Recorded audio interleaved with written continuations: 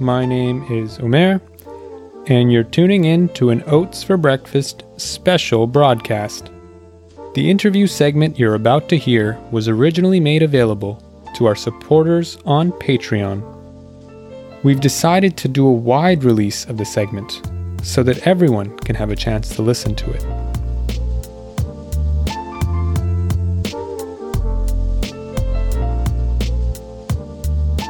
So, back in March, Oats for Breakfast released an episode featuring Adolph Reed Jr., and it was titled Race, Class, and the Left.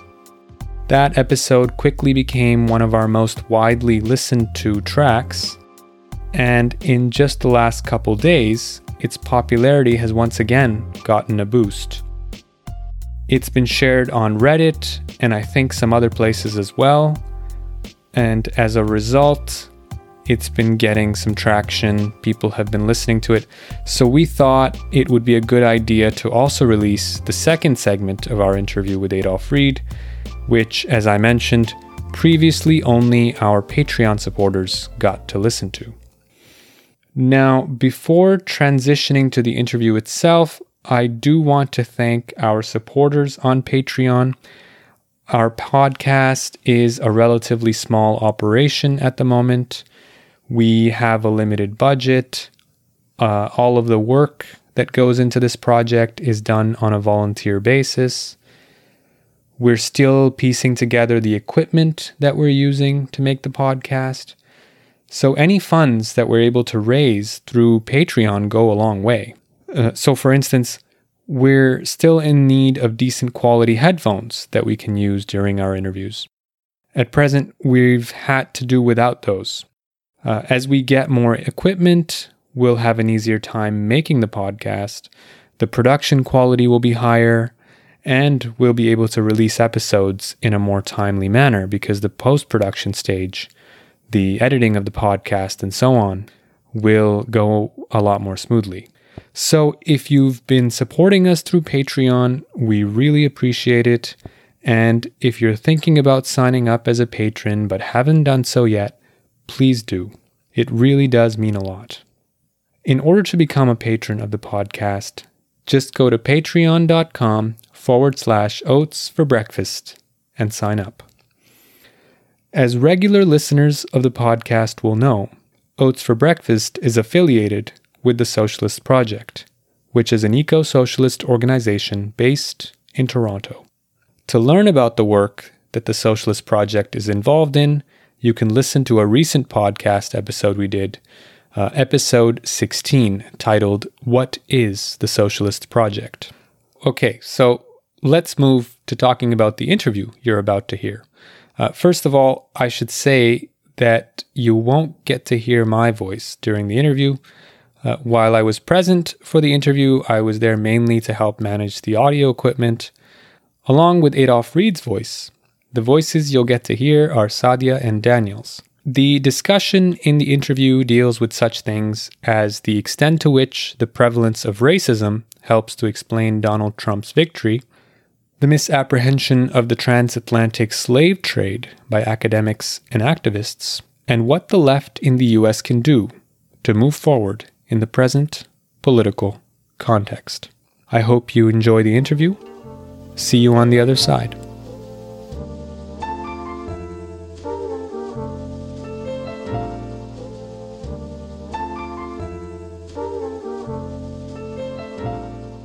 So, what do you see as the potential of the US left right now?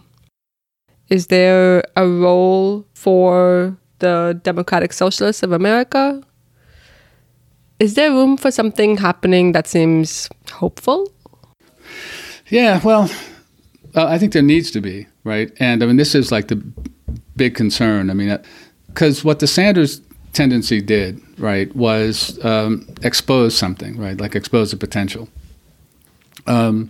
It's significant that the identitarian mainstream of the Democratic Party came after it with both feet and all guns blazing. And one of my favorite moments in the campaign was right before the Nevada primary when Hillary Clinton said that, my opponent wants to nationalize the banks or whatever. And she said, but would that end racism? Would that end white supremacy? I thought, well, no, but it wouldn't end sunspots either. But it was like, do something to make people's lives better, right?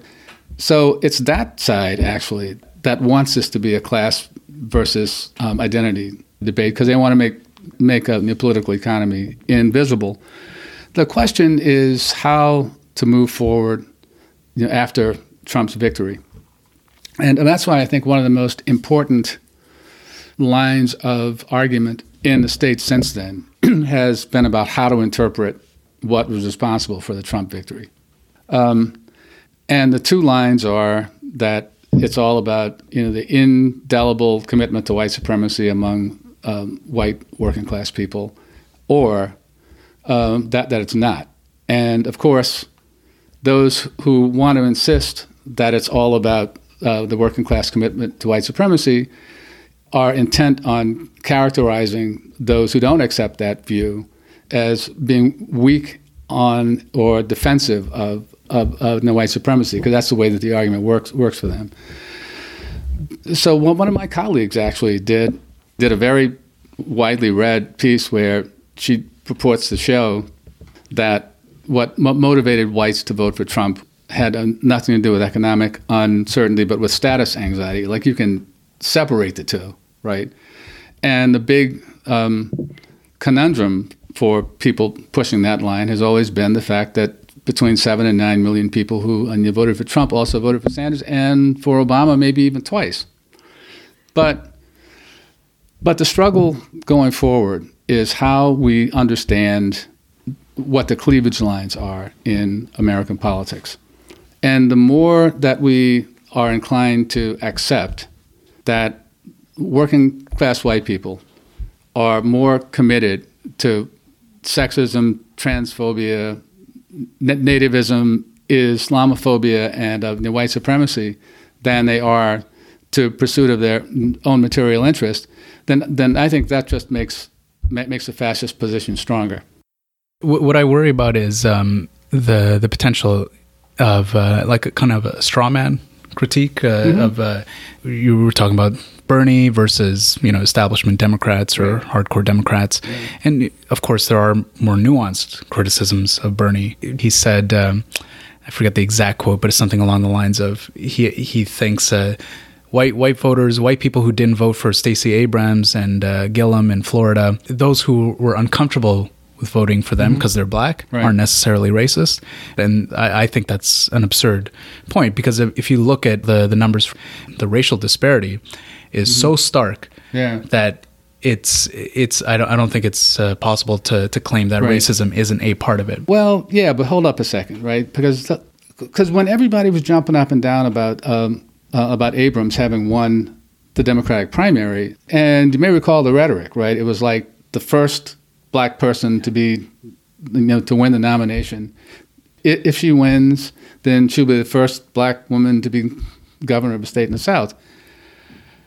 I don't even know anything about what her politics are, to be honest, right? But anyone who's endorsed by Obama and Oprah is probably someone whose politics aren't that great, right? And that's what I understand about her. And look, frankly, like, we could say this about Obama too, right? I mean, I often say it's better to be lucky than to be good, and I was by accident basically in the birthing room at the outset of his political career. I lived in that state Senate district that he came out of. I was very close to and had worked with his predecessor in the seat. Got to watch exactly how he got the white liberals' panties wet without respect to gender, because he was like that sort of character. And actually, this book that I'm working on now started out as an examination of the phenomenon that a number of people called Obama mania, which is the circumstance that people who should have known better, right? Not just good-hearted people who wanted to do the right thing or whatever, but politically sophisticated people who should have known better let themselves get swept up in the hype about this Clinton dipped in chocolate, basically, is like all this guy was ever. He was the Wall Street candidate, right? I mean, people forget he got more Wall Street money than anybody else in the race in 2008. And that's not because they were trying to atone for slavery. But anyway. I'm wondering, I mentioned before the term straw man. So I wonder, my concern is the potential for that. So I mentioned like Bernie, Right. there's the criticisms from the establishment Democrats, but there are also some more nuanced criticisms. Also, you were talking about Trump supporters who previously voted for Obama. So I'm assuming you know that you agree that voting for Obama isn't exactly an anti-racist act. But by the same tokens, if voting for Obama is not necessarily an anti-racist act, which I grant completely, then voting for Trump isn't necessarily a racist one. For sure. Right? So, I mean... I'll take that. So you mentioned status anxiety. So, okay, let's agree that status anxiety was a really propelled a lot of people to vote for Trump or to take certain that's positions. what they claim, yeah. That's what they claim, right? And let's take that at face value. Racism isn't necessarily, I think you might agree, racism isn't always necessarily, I am a racist, I hate black people, I hate racialized people. Right. It's about saying, I'm willing to dispose of some people if it comes to that. Like I'm willing to support some things that are terrible, for whether it's locking up immigrants or this or that, whatever the policy is, as long as I get a little bit more money. Well, see, I don't know if it goes that way. Or I keep my job, right? Or I'm still a step above black people. Well, Look, I mean, until Katrina, like when I would fly to New Orleans, when I drove in along the interstate in near Jefferson Parish, which is right outside the city, there was a guy who lived in a trailer, and I don't mean a trailer made to look like a house. This was a trailer that was clearly a trailer with cinder block steps, right? And he flew a big car dealer-sized Confederate battle flag next to his trailer. And you kind of knew what was up, right? This is what he had. So being white was that thing for him to hold on to. I'm just saying that whiteness, and I don't even like to talk about that. I think that's a bullshit notion too, right? But being white, or whatever the privileges are that are associated with being white, which vary a lot, doesn't drive people in their self-understandings and their lives and their practices in the way that people that study and write about it think, right? I mean, yes. I mean, there are some people who walk around all day kissing themselves because they're white, right? But that's a pretty small percentage of the population. And I mean, beyond that, things are complex, right? But again, I think people have a whole lot of different kinds of identities, right? People whose closest friends on the job are black and Latino might fight to keep blacks and Latinos as of generic categories out of their neighborhoods, or will use percent of melanin in the student body as a proxy for assessing the quality of the schools, right? So I mean, that stuff happens. But the problem is that there's a range of practices and of beliefs that's well, I wouldn't say it's infinite, but it's vast, right? That all get lumped together under the category racism, and I just don't understand what good that does for us unless we're committed to a discourse of atonement, right? And that's Ta-Nehisi Coates land, and I don't like to visit that country very much.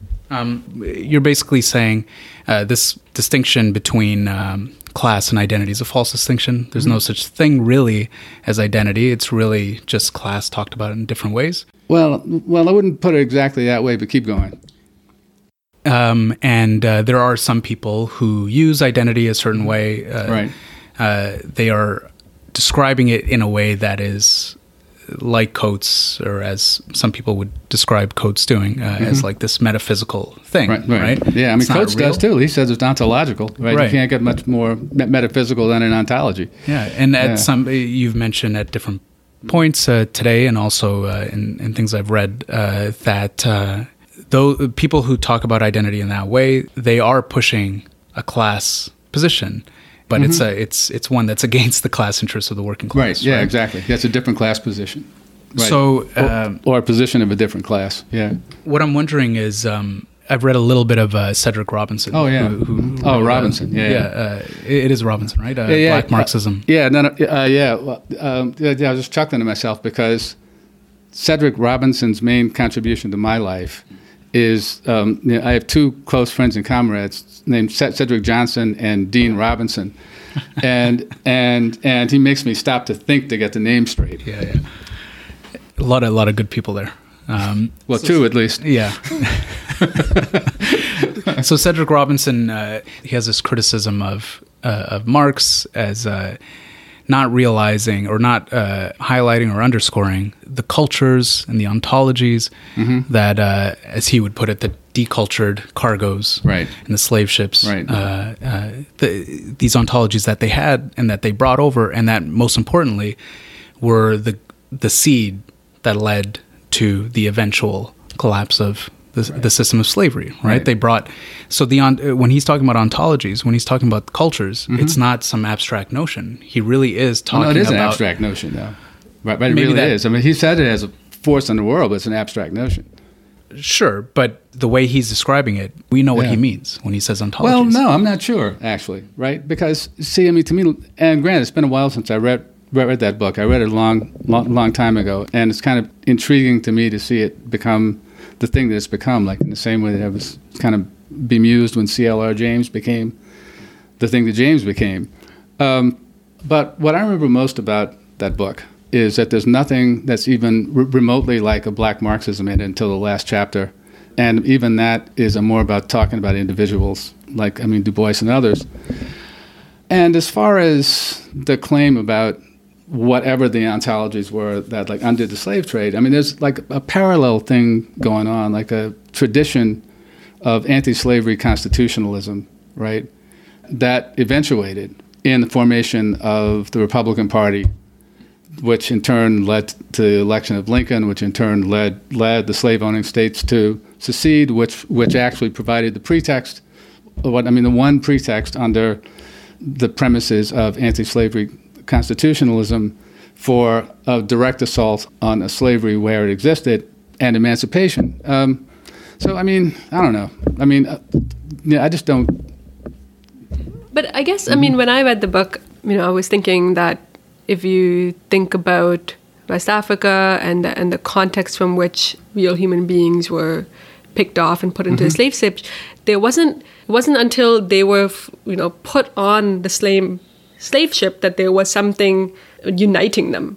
There is a complexity of different experiences that they came from. So they wouldn't have said that there is that we are all black or we are all African. So to ascribe a certain kind of a seed there that's coherent and unified is to project something that doesn't actually exist. Right. So I just want to untangle that. So there's two points. One, are there complexities in different types of, for lack of a better term, blackness? That's one question. The other question was, the point I was making is, by talking about something that appears metaphysical, are we actually talking about something that's practical? No. I think when we're talking about something that appears metaphysical, I think we're talking about something that's metaphysical, right? Look, I'll say this too, right? Ira Berlin's book, Many Thousands Gone, is something you might find interesting. It's a study of the first 200 years of slavery in British North America. And what you see is different patterns of social relations within slavery, different patterns of social relations like among slaves. And already by the turn of the 19th century, black people in North America had pretty much stopped referring to themselves as African, because they weren't, right? The international slave trade was officially outlawed here in 1808, and ships came in until the 1850s. But by and large, like the population of enslaved people here grew through natural increase from like the end of the 18th century onward, till the end of the institution. And what that meant is that more and more, since these people were here, they understood themselves to be Americans and articulated their concerns and aspirations and stuff in a relation to American political institutions and their own conditions, right? So, like, there's a tendency now to contend that we need to study the transatlantic slave trade to get a sense of the construction of African self-understandings. And of course, the problem with doing that is there's no documentary or archival evidence of anything that concerned the inner lives of slaves in the Middle Passage. But the response to that is, well, that's the reason that we need to study it, and we need to make it up, basically. All right, so on one level, that's just like an academic hustle, right? But on another level, it's like part of an ideological project. And the ideological project is something like the invention of a national identity that's sort of read back onto the past. But the key is that it's read back onto the past to try to justify a political program for the second by claiming an historical antecedent for it. So we should be wrapping up now, but Okay. I'm wondering... My time is your time. As a wrap-up question, so you've written in class notes that the key fact is that we do not have the popularly based, institutionalized, mass political movement that we need to realize any meaningful progressive agenda in the United States. Right. Therefore, the principal task should be building an active membership base for such a movement. Yep. So how do we go about doing that? If the point of politics, right, and the point of building the kind of movement that I think we need is to unite people around common concerns, well, then there are a lot of people who have these common concerns, right? And I mean, I've never understood, frankly, how it is that we expect to build solidarities if we start out by going around the room to have everybody explain how they're different from everybody else, right? And the notion that, you can't talk to people of who are classified as part of a different group from you has never been true in American politics, but it's not been true in history of the left. I mean, for God's sake, the populist Republican fusion government took power in North Carolina in 1894 and was reelected in 1896, for God's sake, right? So it's possible to do this. The key thing is now, I kind of stressed earlier, the debate over how to interpret what the Trump victory meant. And this is a debate that's going to be worked out, at the local and the state level, and I mean the level at which we should be debating and contesting actions of stuff like this. Like, say in a state, there's a hack Democrat who has always been good to a particular union or to the labor movement in a general, or has supported working people's concerns, and a left Sandersite challenger wants to challenge that person. What should we do as a left or as a labor movement? And that's an open-ended question, right? There's no moral answer to it, and that's where politics that's what politics is, making those kind of trade-offs and decisions. And it looks like there was a fair amount of that going on, in different places, around the country. But we need to have more of that, and to come together around a political agenda that can unite broadly. And in the States, I think the best option for that is the struggle for Medicare for All, which people are starting to condense around now, and there are several different entities that are trying to mobilize around it. Now, you mentioned DSA earlier. DSA has had exponential growth, as I know you know, since the Sanders campaign. And in talking to some of my friends in DSA, I said, this kind of reminds me of the exponential growth in SDS in the late 60s, and it was a double-edged sword, right, because a lot of incoherence and craziness came with it. And that's happened in DSA, too. There are tendencies within DSA that want to define what strikes me as anti-socialism as being socialism, right? The cult of the most oppressed, for instance, and a tendency to conflate politics and morality, right? Politics isn't about who goes to heaven, who goes to hell, right? So I don't know. I don't know what's going to happen, right?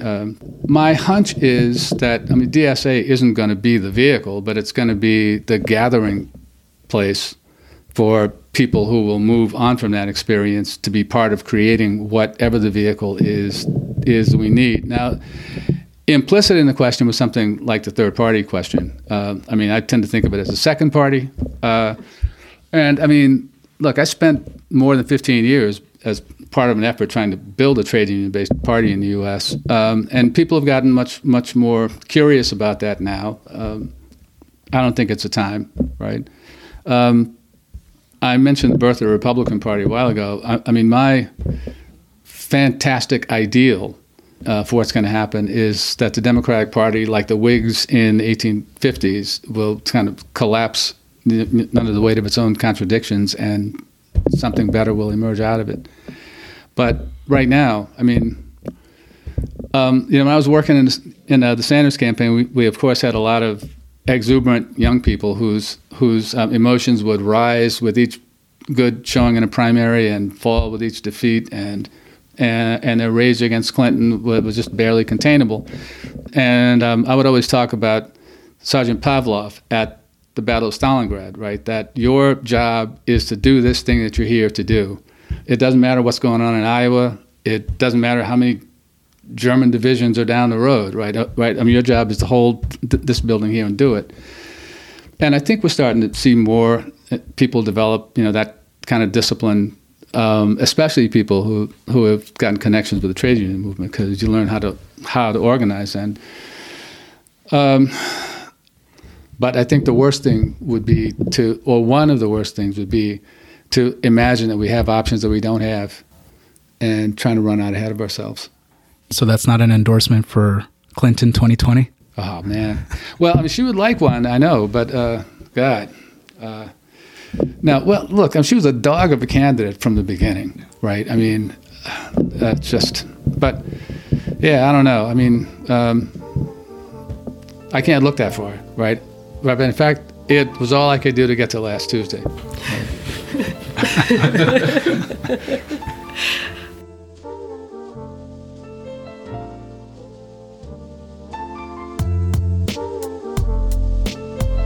Thanks again for tuning in to Oats for Breakfast. If you haven't done so yet, remember to subscribe to the podcast on iTunes or whichever podcast app you use. You can follow us on Facebook as well, and you can email us feedback and suggestions at podcast@socialistproject.ca.